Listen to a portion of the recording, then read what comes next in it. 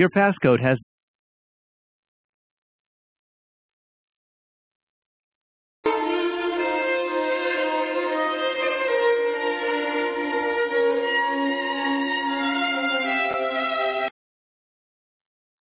Please stand by. We're about to begin. Ladies and gentlemen, thank you for standing by. Good day and welcome to the BMC TrueSight Capacity Optimization 10.3 What's New webinar. Today's call is being recorded. At this time, I would like to turn the conference over to your host, John Seifert. Please go ahead. Yeah, I'd like to welcome everybody to the TrueSight Capacity Optimization 10.3 What's New. My name is John Seifert. I'm a lead product manager for the Capacity Optimization product set and solution. I also have with me on the phone a number of folks that will be supporting us from the panel perspective. Sudhir Apte is our lead development architect. He will be talking about the details. I'll be going into some of the upfront features and functions that we added with 10.3, and then we'll be wrapping that up. So let's get started here. Of course, when you're calling in, here's some of the phone numbers that everybody's calling in to make sure that you're from various areas in the world and everything. So some key features just at an introductory level, then we're going to go into a little bit more detail, and Sudhir will be going through that. And of course, we have a number of panelists on there that you can answer questions with later on. So with 10.3, you know, we continue this journey of both simplification, coverage, and enhanced analytics. You can see the colors here that we use. When we talk about simplification, right, we put that in a green color. If we're talking about cloud coverage, coverage overall, right, we put that in blue, and in the orange, brownish orange there's our enhanced analytics. The second thing in here I'd pull your attention to here is that we map this against what we look at as personas or types of users of our componentry. So riding up the right side of this chart here, you know, we're focusing enhancements to admins, then our power users, which are folks who are data analysts or capacity planners, and then the consumers that are people who consume either reports or use our views. So let's just talk about some of the features that we'll talk about in What's New a little further, but in a high level.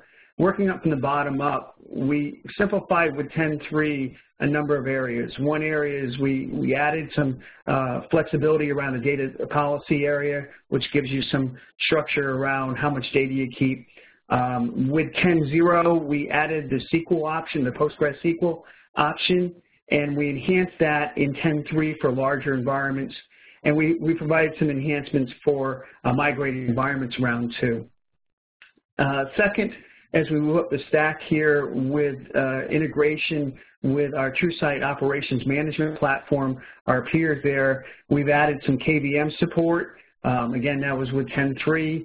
And we integrated to data analytics, which is part of OM, the operations management, and we'll go into some details with that, but providing you the ability to automate some of your analytics and getting business drivers into your environment.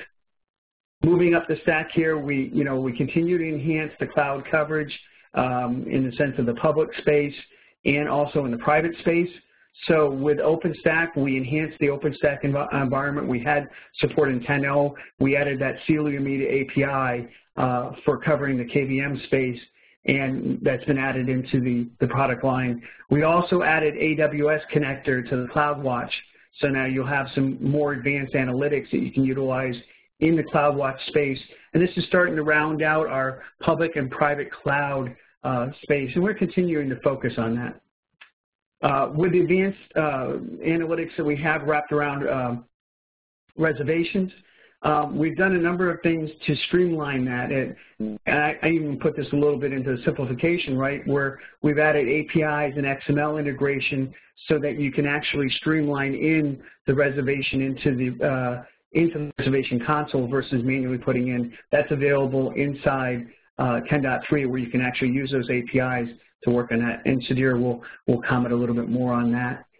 We've also, because we added KVM support for coverage, we extended that to support KVM for the reservation console.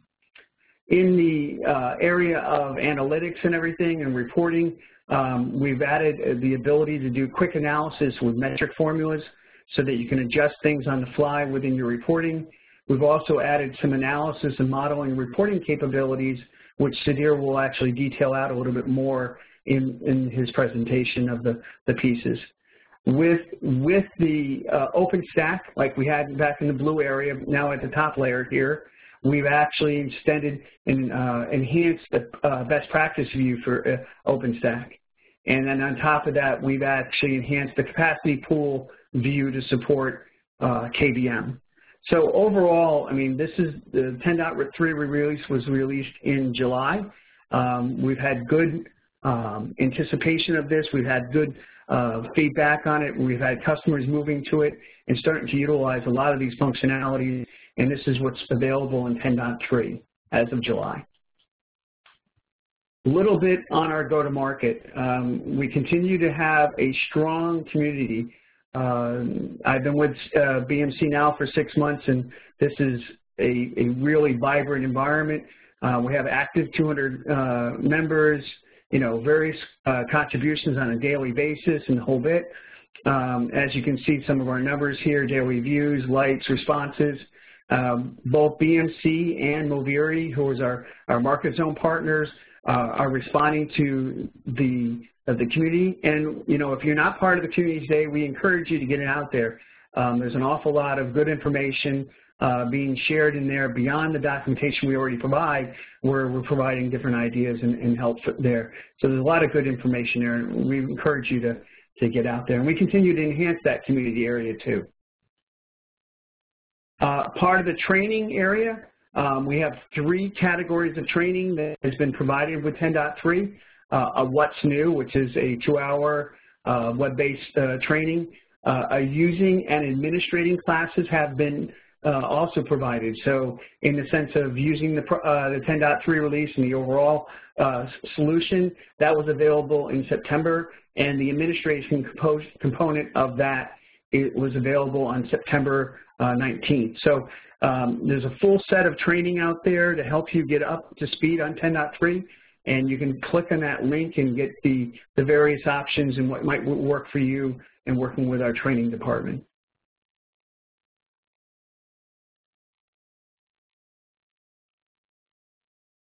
Another area that's been very popular and what we call the Amigo program, which is the assisted migration, and I'm trying to remember exactly all the words, migration operations program, is been very successful. It is a customer engineering program that works through our support, and if you're on 10.0 or 9.5 and are looking to move to 10.3 and want some assistance, you can open up a ticket through support and ask to go through the Amigo program. And what happens here is there's a lot of assistance in the sense of your planning. Now, they're not doing the upgrade yourself. They're assisting you in questions and answers, but they do an awful lot of analysis of your environment to make sure that you are successful in moving up into the next releases. And I highly encourage you to engage the customer engineering organization through support. It's been a great program, and we've had a lot of success this way.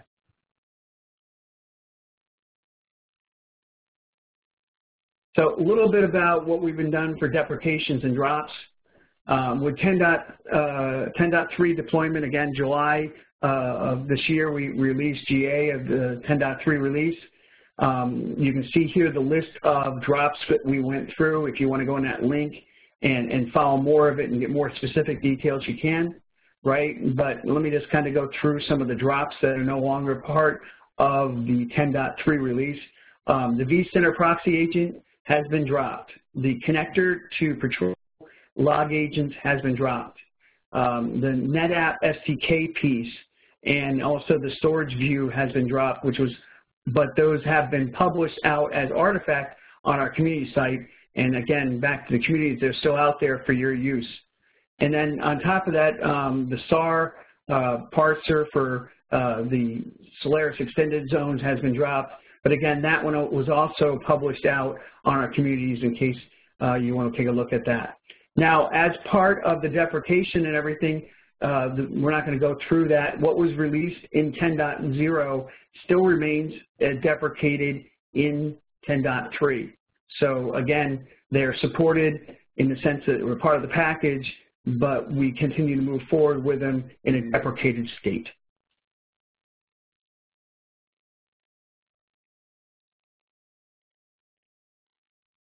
So I'm going to hand this over to Sudhir. And Sudhir, I think I'll make you presenter and to start to go into the details of the reservation console. Great, thanks, John.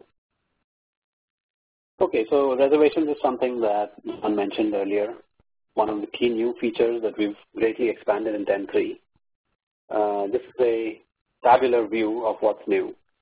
So as far as supported reservation target types, that is the kinds of resources that you can reserve. As you know, in 10.0 we would support vSphere clusters and AIX hosts. And to that we are adding KVM hosts, also when they are present as Rev hosts. There are also some changes that I will briefly describe in creating, viewing, and modifying reservations through the UI. And something new that John also mentioned was we can now import reservations from external systems. And that talks about two new mechanisms that I will explain. We can now manage tenant quotas and assign resource thresholds at the capacity pool level to make it easier so that you don't have to go to an individual cluster and set a threshold there.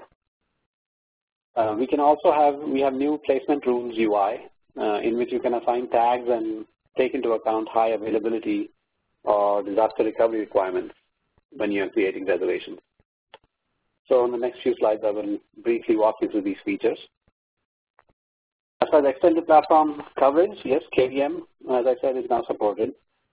And where I said there was custom tags that are now supported, the placement rules can now be defined based on custom tags so that they will be taken into account when you're placing a reservation. So the idea is that if you have some constraints that you define using tags, for example, this kind of reservation must go on this other kind of target, you can assign tags and those rules will be enforced during placement. When you go to a placement UI, as you know, the placement UI shows you the targets available for placement on the right-hand side. And this new facility allows those lists of targets to be filtered according to the constraints that you specify. This allows you to scale better because you can have a large number of potential targets, and in the UI it helps if you can filter them. Now, as far as what integrated demand and capacity management is concerned, in the initial version of reservations that was in 10.0, as you know, the future demand that's coming up that says I want to create projects in the future, and therefore I want to create a reservation, that comes through some other channel to the person, the capacity planner, who is now taking these reservations and recording them using this feature. So that part has been enhanced in 10.3, where these upcoming project information, in other words, the reservation details, can instead directly be imported. And so there are two new mechanisms that are listed there in the center of the slide. One is the XML-based integration for reservations, and the other is the reservations API. So this would allow somebody to import reservations easily into TrueSight capacity optimization, and then take over the rest of the workflow where you decide exactly which targets should hold these reservations and then manage them on an ongoing basis. The point of this, of course, is better quality of service because customers can now use this integrated workflow for demand and capacity management. So that somebody is requesting resources and those requests can be directly put into the TrueSight capacity optimization database. So how does this work? There are three use cases, of which one was already available. Let me just revise that one. That's number one. Creation and assignment through the CO console UI. Just as you could do in 10.0, you can create reservations, modify them, and you can assign reservations to target clusters or hosts. through the UI. And that those assignments and those new reservations are stored in the CO, what we might call the reservations backend in the database. What's new is, first of all, number 2, which is the ability to create reservations via a new XML parser. So in the center of the screen, you see this reservations XML file parser. The idea is that whatever external system you have, it could be an external request UI of some kind, or a portal or a ticketing system. It could, in certain cases, generate an XML file. So there's an XML file format that's been defined for capacity optimization. If you stick to that file format, you could generate an XML file and do the integration in that way. This creates a new reservation, for example, in the CO reservations backend. And the way this works is it goes through this new reservations API. That's a new API defined in 10.3 through which external systems can create reservations. The third use case, which is enabled by this, is also creation modification also of reservations via the reservations API directly. So if there's an external system that needs to be integrated, it could be a request UI or a portal or a ticketing system that can be modified. Then it can make calls directly to the API, and that would be a more programmer-friendly way of doing it, a more tight integration in which reservations and modifications to existing reservations can be done directly. So these 3 mechanisms are now available. The way the entire workflow would work is that instead of having to create the reservations and defining the items as in the first use case, the capacity manager would simply review the existing reservations and including reservations that were newly created through one of these 2 new methods. And they could then modify the reservations. They could assign the reservations to target clusters and change them and all that. And they could also review how those reservations were impacting the resources in the future. So this saves them the time of having to create the reservations themselves. The reservations XML parser, it can programmatically, as we said, import reservations in batch mode. So what the integrator needs to do is generate the XML files with a prescribed XML specification which describes the reservation. And you see an example on the left-hand side. You can schedule a new parser, which is called a reservations XML file parser, and configure it to pick up that XML file from a specified location. And from then on, just like any other connector, it would pick up a new XML file that had been generated and parse it to create reservations. The reservations API, which is, as I showed you on that slide, a lower level way of creating reservations directly, can allow you to do all of these things using a programming API. So full create, read, update, delete operations for reservations templates in which you define the standardized shapes of the reservation items. You can create a new reservation items as you're defining new reservations. And you can create onboarding and offboardings. And at the same time, you can also search and read capacity target information, the list of capacity pools, and any tenants that have been defined. The example shown here is, of course, a developer interface in which you're defining arguments for a REST API and making the calls directly. If you call them directly, then you can see on the second window screenshot at the bottom how the new reservations appear in the CO UI.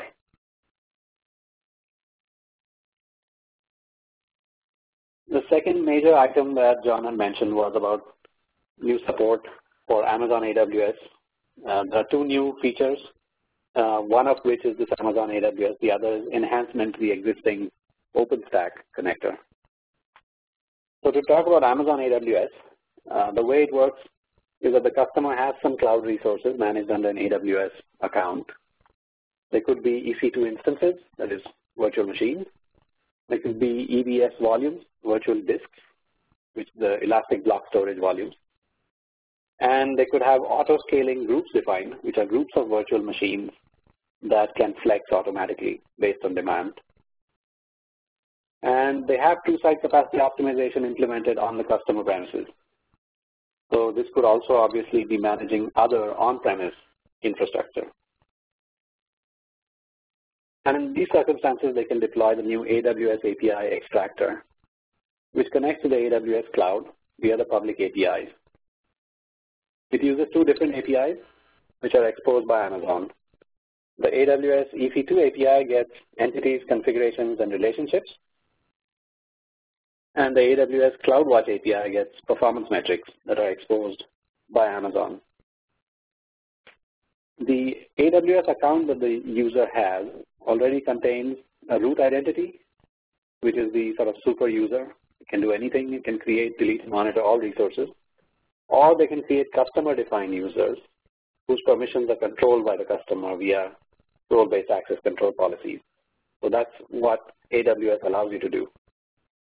And this new AWS API extractor and capacity optimization requires credentials of any user that has enough permissions to extract this data. So you don't have to be this root identity user. In the documentation, we explain what kinds of permissions we need and how those policies should be set to help you. So once you've set up this AWS API extractor, it connects to those two APIs and extracts the data you need from those kinds of instances, the EC2 instances, the EBS volumes, and the auto-scaling group. The architecture is very similar to any other API. The only difference is, in the center of the screen, the Amazon AWS API extractor. It connects directly to the EC2 API, the EBS API, and the CloudWatch API, where it gets the resource hierarchy or the performance data respectively. And this connection is over the internet to AWS.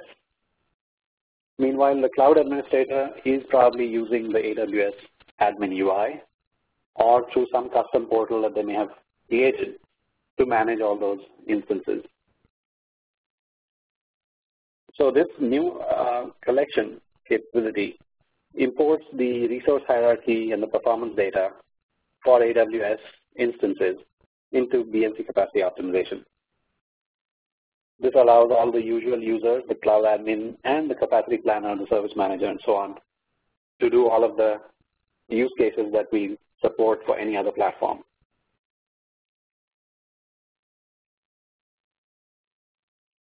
So this is what the hierarchy looks like. Through the CloudWatch API, as I mentioned, you get the performance metrics, and the configuration metrics we get through the other two APIs. We create these three types of AWS entities in the workspace. The auto-scaling groups, which you can see on the right-hand side under AWS Cloud. And you see EC2 instances, which are, they look like VMs. And you see at the bottom the three instances. And you see EBS volumes, which are elastic block storage volumes that are similar to lungs on a fan. And they can be defined independently of the EC2 instances. And then you can connect them to the EC2 instances. And the new extractor also extracts the relationship between these instances and the corresponding EBS volumes. You can see an example of that on the right-hand side under the auto-scaling groups group, where the EC2 instance called Sandeep is connected to the EBS volume called SAMVol. The analysis examples are as usual. The two examples given here, timeline analysis, where you can see CPU utilization percentage of a given EC2 instance. And of course, you can use these time series that you extract from EC2 from the AWS API to do time forecasting models and so on. So that was the first part of support for cloud environments. The second one is an enhanced support for the OpenStack clouds. Here again, we have a table that shows at a glance what's new in 10.3. OpenStack releases the releases come out every 6 months. So of course, there is a new rolling support for OpenStack releases, so Icehouse, Juno, and Kilo. The next one is Liberty. Performance data out of the box for KVM hosts. So in 10.0, you have the option of installing capacity agents and using the gateway server ETLs to get that data from the KVM hosts. And to that, in 10.3, you have another option, which is to use Ceilometer, for which there is a new component in OpenStack that collects performance metrics from the hosts and from the VMs and makes those performance metrics available through an API. So the OpenStack API ETL has been enhanced to get that information as well. On the third row, similarly, we have performance data out of the box for vSphere hosts and clusters, which you could extract through the vCenter service extractor. And in 10.3, you can still do that, but you also have this second option, again with Ceilometer via OpenStack API ETL. So particularly the second row for the KVM case seems very useful because you don't have to install agents on every single host. It saves you that work because Ceilometer exposes the API from a central location. The fourth row is about best practice views. So now for OpenStack, there is an out-of-the-box cloud view for your OpenStack environment. And then the last new thing is on the last row, which is all of these entities in OpenStack, flavors, tenants, quotas, regions, and availability zones. These are all extracted now in 10.3, allowing you to do a more complete job with capacity management. So about the Ceilometer API. So the main thing is on the left-hand side, you can see how you are now able to configure the OpenStack API extractor for a given platform to go to the Ceilometer data API instead. So in this example, you see two checkboxes, one for KVM and one for VMware hosts. And you can see the KVM box has been checked. What that implies is that KVM hosts in the environment will be extracted in terms of performance data from the Ceilometer API. So the rest of the configuration and relationship data can be extracted through the OpenStack Nova API as always. So such things as number of vCPUs requested and so on, and the cloud topology relationships, the infrastructure hierarchy from the host aggregate to the host, the VM, all of those things continue to be extracted using the Nova API. There are also new elements that I mentioned, hypervisors and flavors. Flavors are similar to a template for a VM that you can specify in OpenStack. And so those are imported as system templates. You can also extract the tenant hierarchy, which shows you which tenants own which VM. And there are some supported OpenStack versions for this. These are all also, of course, explained in the documentation. So the key advantage of this new Ceilometer API, particularly for the KVM case, is low footprint and maintenance cost. So that instead of deploying capacity agents on all hosts, you could go this way and extract the data, the performance data from a single point, which is promised by Ceilometer. So the architecture has now been enhanced in this way. At the center of the screen, you see TrueSite Capacity Optimization OpenStack ETL. It used to, in 10.0, import the resource and tenant hierarchies, that is the top arrow, and also that imports also the configuration metrics, like the number of vCPUs requested and so on. That goes to the Nova API. And what's new is the importing of performance data directly from the Ceilometer API. That's at the center of the screen. In 10.0, also, of course, you could implement additional ETLs, just as I mentioned, for importing performance data, depending on the type of hypervisor it was. So down in the yellow, we mentioned clusters and hosts of whichever hypervisor you've chosen. and whatever hypervisor API there was being used by the ETL. So in the case of KVM, your best choice at that time was to install the agents, capacity agents on the host and the gateway server. So that would be the ETL we're referring to. In the case of vCenter, there would be the vCenter service ETL. And those choices are still there. You can also import workload data, of course, as you always could. And that's the last box at the bottom, by installing agents directly into the guest OS. And that option, again, remains available.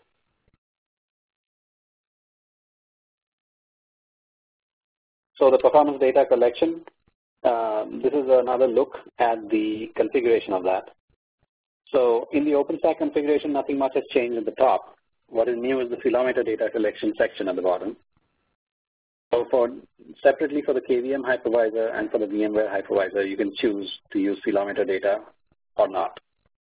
The reason you might not use Philometer data is because you might have agents already on the host or some alternative way of importing the data.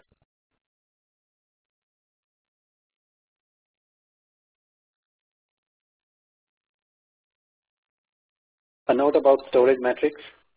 There are differences between the performance data metrics that you can get from these different methods.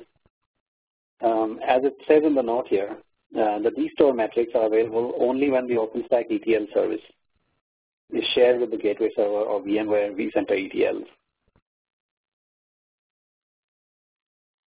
So this is a look at the out-of-the-box view.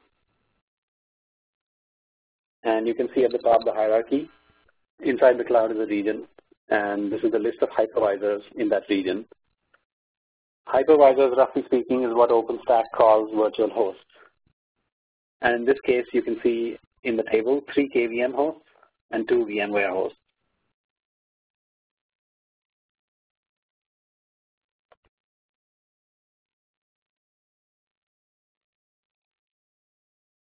This screen shows the instance types or flavors that are now imported into capacity optimization from OpenStack. So here you see the instance types tab in the new screens of the out-of-the-box views.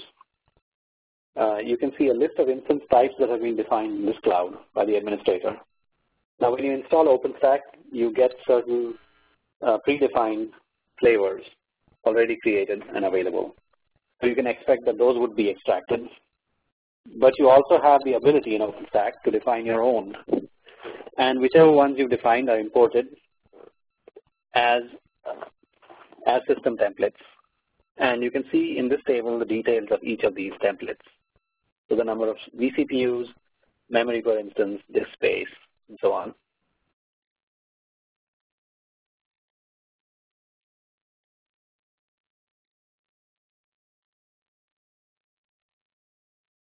And then when you see the host aggregates in this new out-of-the-box view, you can see that host aggregates, which if you recall in OpenStack, are collections of hosts that have been defined by the administrator, which contain multiple hosts typically.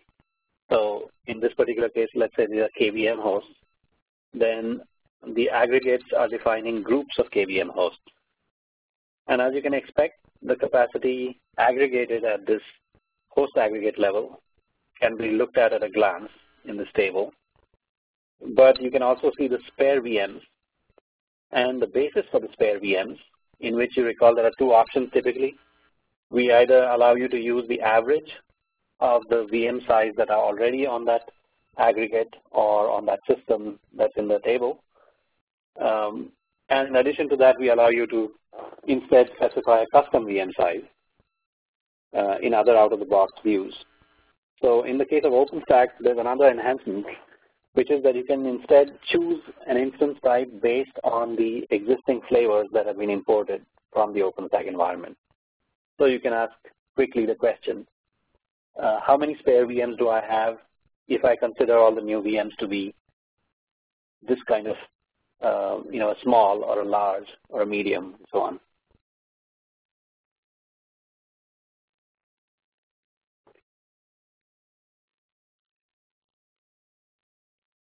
All right. For the visualization analytics that are available in the workspace, there are some new features. There are new analysis and model options for time comparison. So these are new options available. You create analyses and models as you do before for either resource utilization metrics, meaning what we call performance metrics, as well as for KPIs, that is business driver metrics, to display in the same charts. So you can compare before and after views and easily identify spikes and outliers. So you could have day over day, week over week, month over month, and so on. You can also have current values compared with future forecasted values, which come from a different source. So for example, if you have a business forecast, then you can compare that business forecast for a business metric against current values. And you can also compare future values with actuals and as well as forecasting model generated results, so that you can compare how good the simulation was against the actuals, as well as how good the forecasts were. So because many people have been using different ways to achieve this goal, these new options significantly make it easier to create these kinds of results. On the right-hand side, you can see how you configure this. So you can choose to compare with different time periods as you define the analysis. You can either choose no comparison, which is a normal, or you can choose all those options. For example, compare with the previous 2 months in a month-by-month way. Similarly, forecasted values, you can choose to display forecasted values or display only measured values. And you can also choose comparing forecasted values with measured values. You can also filter the forecast so that you can do estimated daily value forecast models or external daily forecasted value, which means user defined.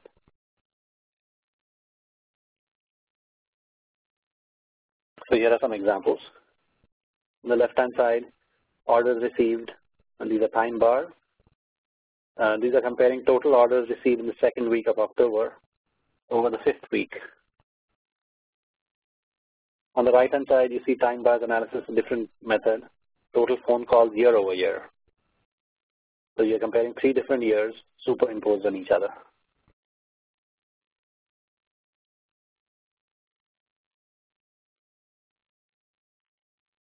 There are more examples here. So time bars analysis, total orders received actual against forecasted by marketing. So in this case, the blue ones are the orders received actuals, and the red ones are the orders received that are an external daily forecast value that was imported from outside.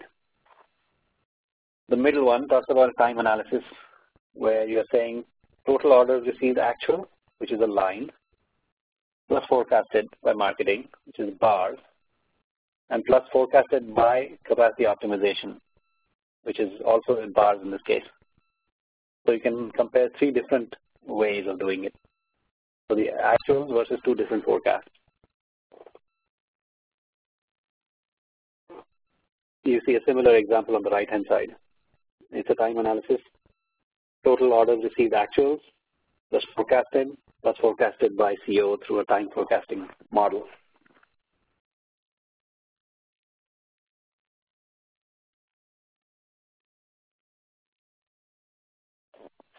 There's a new feature which is supporting formulas in analysis. So the idea is that very often you might need to import the, or let's say export from capacity optimization, the data behind an analysis only because you want to do some simple transformations of the data in an external tool, or go to custom reports in capacity optimization. Now you can do that, a lot of that, within capacity optimization itself by defining what we call formulas. The idea is that these formulas can be applied to the available metrics directly by capacity optimization. So you don't have to go to external reporting tools. You can do things like changing the scale factor on an available metric, or you can compute derived metrics by using different options. So you can have counts, absolute numbers, differences between subsequent samples, peak counter, and so on.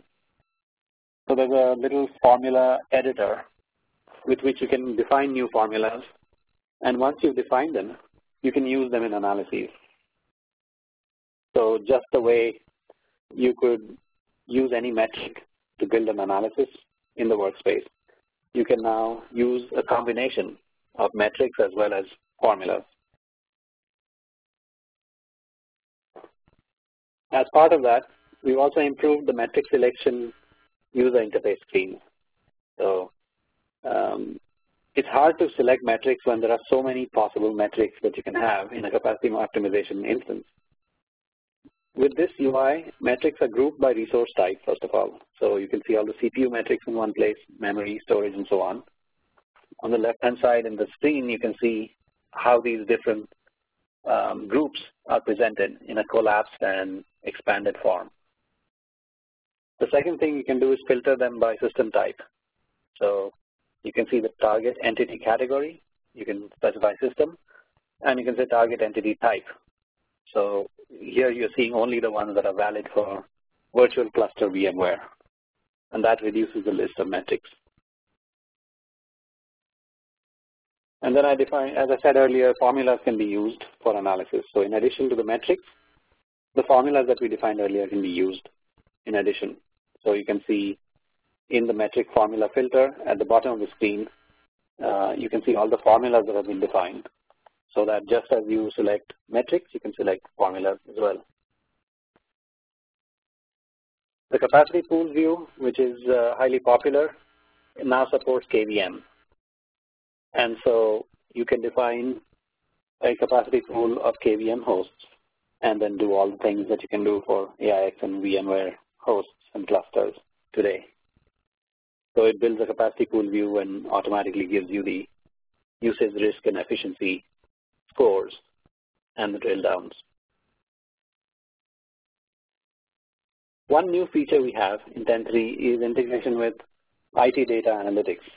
And this might require a little bit of explanation for people who are not familiar with this product. It's part of the TruSight Operations Management Suite. And what does TruSight IT Data Analytics do, ITDA? It does data mining of any kind of structured and semi-structured data, typically log files and event files. The purpose is for troubleshooting and root cause analysis.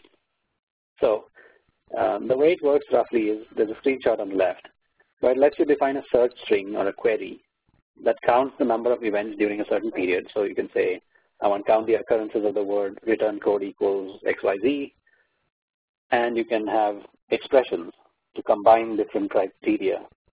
And you have expressions and words in the syntax that allow you to say, print out the sum or the average and things like that. Once you define this query, it lets you save it as a named saved search. So you give it a name and you save it so that you can run it again and again. And all these predefined saved searches and other artifacts are packaged together for a particular application. And they call them content packs in ITDA. So they might have one for, let's say, for payroll application or a particular kind of Oracle application. It could also be for a custom-built application because there are certain queries that may be very useful for certain kinds of troubleshooting. So that's the reason for offering this product. It's kind of similar to Splunk, if you know about that. So why would we integrate that into capacity optimization? The purpose is that ITDA is a rich source of business KPIs. So you can correlate resource utilization with business drivers in capacity optimization. You can balance the load of servers based on business growth. You can analyze how IT changes impact the ability to support business. So what will happen if I do the certain change? All of these reasons are the ones that you usually import business drivers for. You can estimate the saturation point and residual capacity with respect to business drivers. So instead of saying that my server will be CPU saturated or memory saturated, you can say my application as it's running on this configuration can support only up to 800 tickets per hour, for example. And you can discover capacity issues in general that impact business. So for all these reasons, it's important to import any of these business driver metrics, and IT data analytics has many of them. So the way the integration works is that there is a new ETL meant for integrating ITDA data. And when you configure it, you can specify which saved searches to import counts from. So here you can see all these saved searches have been added by the administrator. So in capacity optimization, you can say, I'm going to point you to this installation of ITDA. And of all the saved searches that you see, the following ones are of interest to me. And at runtime, the ETL will create business driver and the metric based on each saved search. And it will periodically run that through API call to ITDA and extract the metric values by running the saved search remotely. So the saved search is still being performed by ITDA. It is being performed under control of an API. And that's the API that this ETL is calling. So the result of this is that it remotely executes a saved search every time, which outputs an event count. And then the ETL captures this output as a business driver metric. So on the right-hand side, you can see a snapshot of business drivers, a bunch of them that have been defined in this way and imported from an ITDA installation.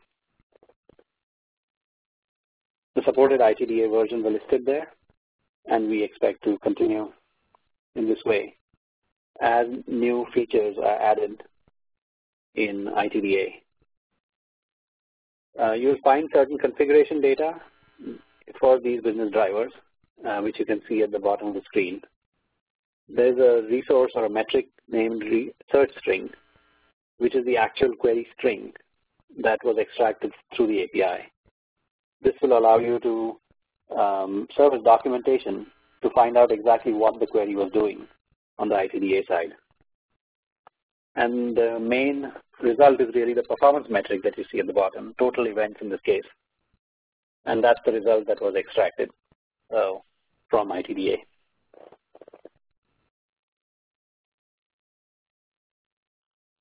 There are administrative simplifications that have been done in 10.3. This topic is about flexible data collection and retention policies. So there's the concept of custom aging classes and the concept of metric profiles.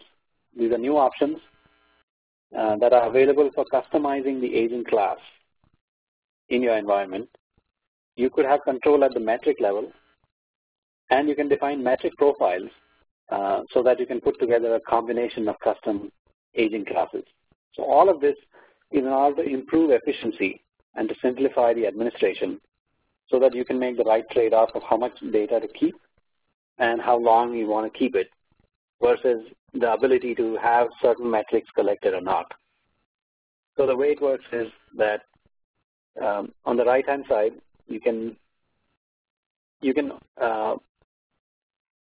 see these aging classes, and there's a profile level. There are 4 profile levels defined. There's essential metrics, basic metrics, standard, and extended.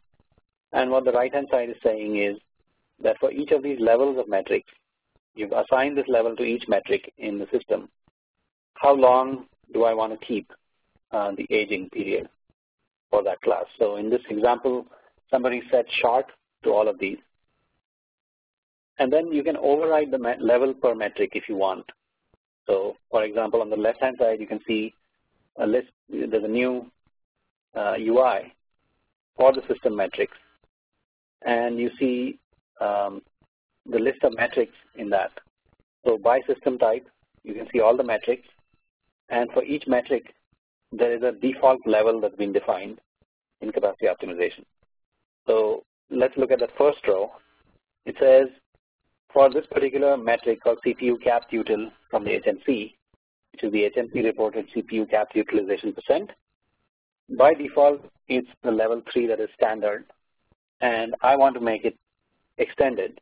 And what standard and extended means can be interpreted by an ETL that's trying to collect the data to see if this is part of what I should import, or with a single click you can say don't collect extended metrics.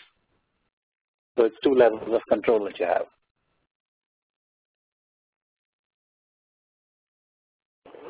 Then you define metric profiles for selected system types and metrics, and you can select a particular metric profile while configuring each ETL task. So the idea is that you define on the left-hand side the metrics that you want, and the metric level for each metric, and then on the ETL side, on the right-hand side, when you edit the run configuration default, you can either choose to use the global metric profile, which is the default that ships with capacity optimization, in which all the metrics have been pre-assigned their levels, or you can select a custom metric profile that you may have created on the left. And that third pull down is the most important one. It says levels up to 3 standard. What that implies is I want you to collect levels 1, 2, and 3 only.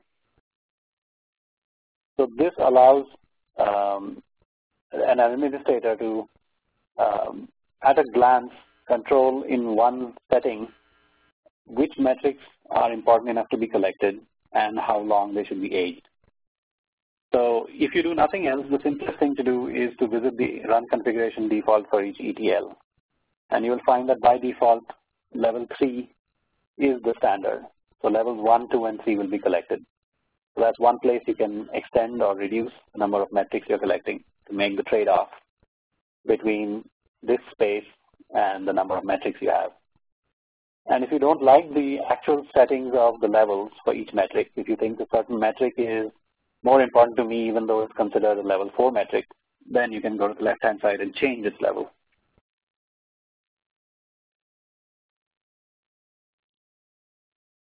Right? So I think at this point I should list the resources that are available to you and then hand it over to John. So there's a website, bmc.com/capacity, which has all of these resources available to you. There's a new 10.3 data sheet, a new on-demand customizable video demo, a new TrueSight capacity optimization free trial, new how-to videos. There's a new white paper about cloud capacity management. So John, let me. Yeah, no, I appreciate that, Sudhir. Thank you. Nice job, and appreciate the review of all the features coming out in 10.3. Let's just go a little further into the presentation. One of the things that I wanted to bring up as part of the 10.3 program is we had a very robust beta program prior to coming into 10.3 while it's going through its development cycle. And the features that you saw there, some of them were part of the beta program and everything. And we're in the process of looking at 10.5, which is targeted for next year, early part of next year. And we are starting, or actually we're in the midst of our beta program now. And I wanted to review that with the folks that are on the phone in case any of you might still want to get involved. There's still a little bit of time if you want to get involved with the beta program and everything, but I think it'll at least give you a little insight of what's coming down the road for 10.5 and everything. So I do appreciate you giving me a couple minutes to talk about this. So one of the things is what is a beta program? A beta program, if you haven't been part of it for 10.3 or 10.0, we focus on gaining feedback around certain themes, beta themes. And we usually select 4 beta type themes that we want to get feedback for. And really the idea here is that we're trying to gain not only insight in how the themes are working and how valuable they are to you or what kind of changes, but it also gives us insight into future ideas and RFEs and mapping them to it. And we usually conduct this about midpoint of the development cycle for the next release. And 10.5 is our next release. We've been, in this what's new, we've been focusing on 10.3. So we're a little bit later than midpoint, but really we're focused on gaining some feedback and the value that these things are providing to you. Now the opposite of this is what the beta program is not. It's not an early release of the product. It's not a a full test of the product, what some vendors would call a field test, or a test of collection of data for next release of vSphere or Red Hat. It's really focused on getting feedback for new functional use cases, those themes that we brought up and everything. So just the 4 themes that we're focusing on for the 10.5 beta. And again, if any of you are interested, please get a hold of me and everything and that type of stuff. We can wrap you into the discussions and everything. Also, if you go out in communities, there is a little bit more detailed overview of some of these components here. But the 4 of them are we've talked about the green being the simplification area, orange being the enhancement for analytics, and then the coverage support being blue. So on the simplification side in the green area here, we have 2 topics. One is the capacity pool view. If you know our TrueSight Operations Management, they've adopted the TrueSight UI experience, and for 10.5, we're starting to put a small incremental step forward in that space with the capacity pool view. It affords us a number of things. One is there's a nicer graphic package in there giving us some more controls of widgets and UI flows and that type of stuff. And second, it is a responsive app. So what it allows us to do is provide you the ability to have that view in a mobile device. And we're focusing this on the tablet form of the mobile device. That's what our OM folks are using, and that's what we'll be using from focusing here for mobile devices. The second on the simplification side of the house is, and this as we're talking to the beta customers who have signed up already, is the simplified analytics and reporting. It's the ability to take our basic report and really enhance it inside wizards and being able to configure your UI, restructure the layout, do domain level reporting, aggregate more reports together. But the idea here is we're trying to get the 80-20 rule, where 80% of what you might have to go into advanced reports now is part of simplified reports and the basic reports. So really focusing on that. If we go up to the right-hand corner, the reservations, we've enhanced that with Hyper-V support into the reservations. We already support, as we were noting before, in the reservation area, AIX, vSphere, and KVM. So we're extending that support to Hyper-V. And what we'll be also adding in there is the ability to share a reservation schedule with your external people you're working for with your projects, right? So you might want to get feedback from, so you can share that with them versus having them actually get into the CO console and that type of thing. And last but not least, we continue to support the development of cloud support. As you heard from Sudhir, we added a lot of support for the AWS side of the house and giving you the ability to do analytics and modeling and chargeback and all that capability. We're extending that support now into the Azure public cloud space, and we're developing a connector for that, and you'll be able to utilize that. So these are the 4 themes. Now, this is not a review of the 10.5 feature list or that type of stuff. This is the beta themes that we are focusing through the beta program. A little further here, sorry.